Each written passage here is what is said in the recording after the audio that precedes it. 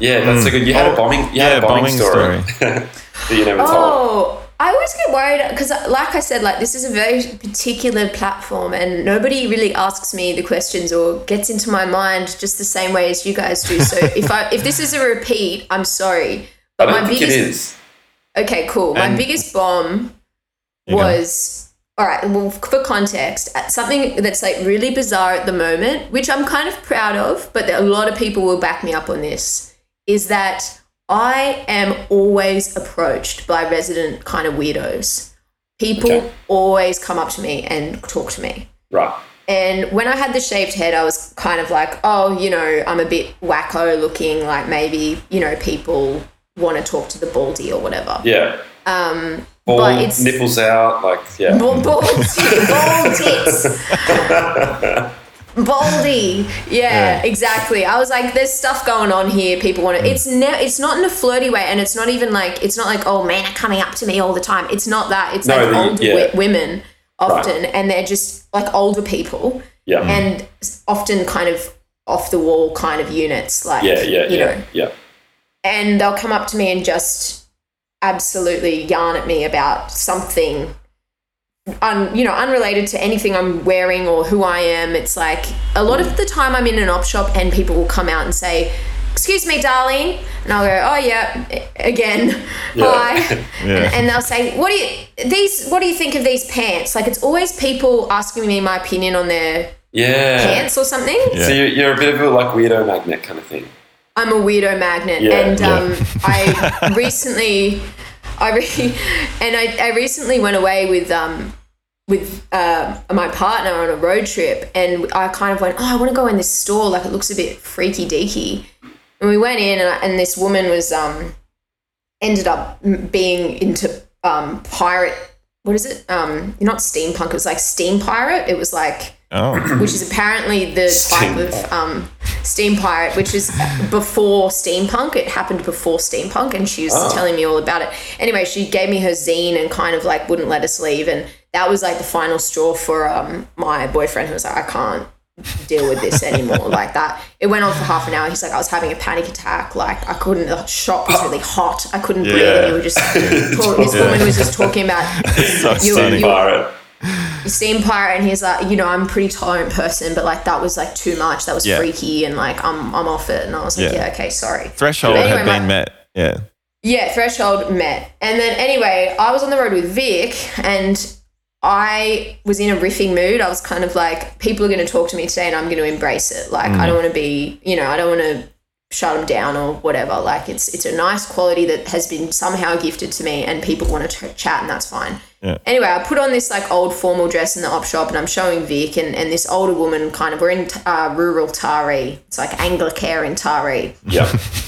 And I'm kind of like, this is a vibe, blah, blah, blah. And this woman kind of comes over, and I'm on one. I'm like, I'm charismatic today. You know, I was like just feeling myself. I was like, I just know. You're like come at me, bro. Yeah. I was like in one of those kind of like cult leader moods. I was like, you know, it's like this is a vibe. And she's like an old biddy, and she comes up to Vic and I, and she goes, I just want to say that looks very nice on you. That looks lovely on you, and I didn't think that anyone would wear it so well. It's been sitting here for some time. And she's kind of going on, and I said, oh, hold on a second. Are you flirting with me? And her face, Vic just immediately stood on her heel, turned away, and walked out of the shop because of this woman's face. Like, it was horrific. God. Her face went white. Yeah. And I'm bald at this time as well, so that's another thing. Yeah. Her face went white, and she just kind of had her teeth gritted, and she said, no, I was not flirting with you. And I was like, oh, no, you know, I know, I'm just joking around. She goes, no, I do not do that. And I was like, oh, fuck. And then I kind of clocked that everyone in the store was wearing like, you know, crosses, like, you know, Christian. Oh, yes. Oh, and, God, you know, my family's lives in Taree, and like I've always known it was, you know, relatively like conservative place and, you know, rural and whatever. But I think I just had it in my head because I was on one. I was like, you're in an Anglicare in Taree. Oh, yes. With a bald head, telling a woman that an older woman who may or may not even have a partner, that she's now flirting with you. Big lesbian vibe. You know what I mean? Like, yeah. And anyway, I was like in this formal dress and just was like, couldn't breathe. I was like, this woman's just fucking eviling me. And then I kind of was like, oh, you know, just a joke. Well, okay. Storms away. And I just I like had all this stuff I wanted to buy. Because I was like, fuck, like I want to get out of this store because she hates me. Yeah. She thinks I'm a lesbian and like I'm lesbian for her or whatever. Yeah. But I was like, I want to buy all my things because like it's like really good prices and stuff. Yeah. Anyway, so I took it all to the counter and then she just did not let it go. She was obviously so scarred and she was the one like serving me and she was like, I just want to say that I was not flirting with you back then. Oh my God. It's like, okay. I just think, I was like, I get it. Yeah. You're not flirting with me. Yeah. I was being charismatic cult leader. Just being cult leader vibes. I was like, we were all vibing. She was like, I'm not like that. And I'm, you know, that's what you need to know that. Yeah. And I was like, God. And Vic was outside just on the ground, collapsed. She was like, that was the worst thing I have ever been through. Yeah. I have ever been through. And I was like, I'm so sorry. I don't know. She's like, I know what you thought. You were like completely on your like vibe, like you know, I'm the life of the party vibe. She's like, read the room. Read the room. You didn't read the room. Isn't that funny when you like do something that scares your friends like that? Yeah. Oh, I know. But do you know what? And I want Vic to talk about this at the Melbourne Comedy Show. She's done some horrific things to me. Right. Really? Okay.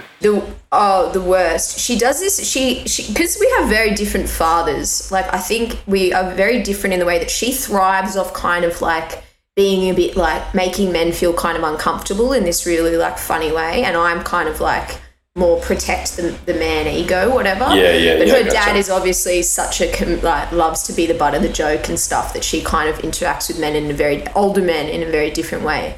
When we were on tour, and this is the worst thing she ever did to me. When we were on tour, we had a change room and Mark Humphreys, Charles Firth and the guy who runs the Shovel, James Schloffel, were all in another change room. And Vic was possessed by like a devil or something because she just knows what gets me as well and like what upsets me. And we're all in the change room, we're all dressed, and Vic goes, I'm just gonna go see what the men are doing. And I was like, okay, what's she up to? Next thing, she comes back, all three men, they look so confused. Vic said, I just thought we should have a warm-up dance party in our change room.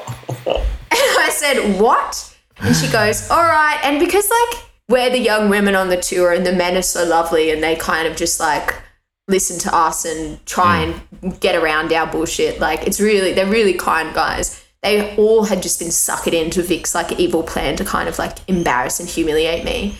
And then she turned off the lights and started playing like music on her phone. She was like, dance party. That's so and cool.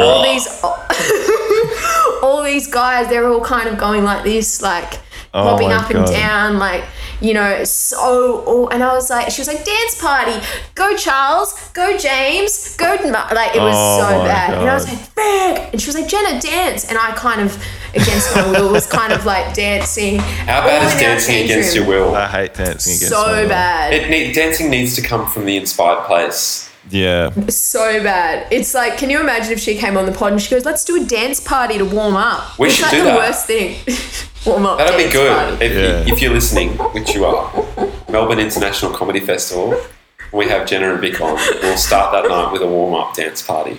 Everyone dancing against their will. Yeah, just everyone can dance. We'll loosen up. That would actually be a great way to start all the live pods. Yeah. I think it's you know what, with you guys, it's pretty funny. I think the difference was like three kind of 40 to 50-year-old men coming into your dressing room and being so uncomfortable. Yeah. But just kind of listening to Vic because like that's what women have that power now to do that kind of shit. Yeah. So Fucking hell. But warm-up dance party for sure. But that's on par with your flirting with me. I'm like, they're both really bad.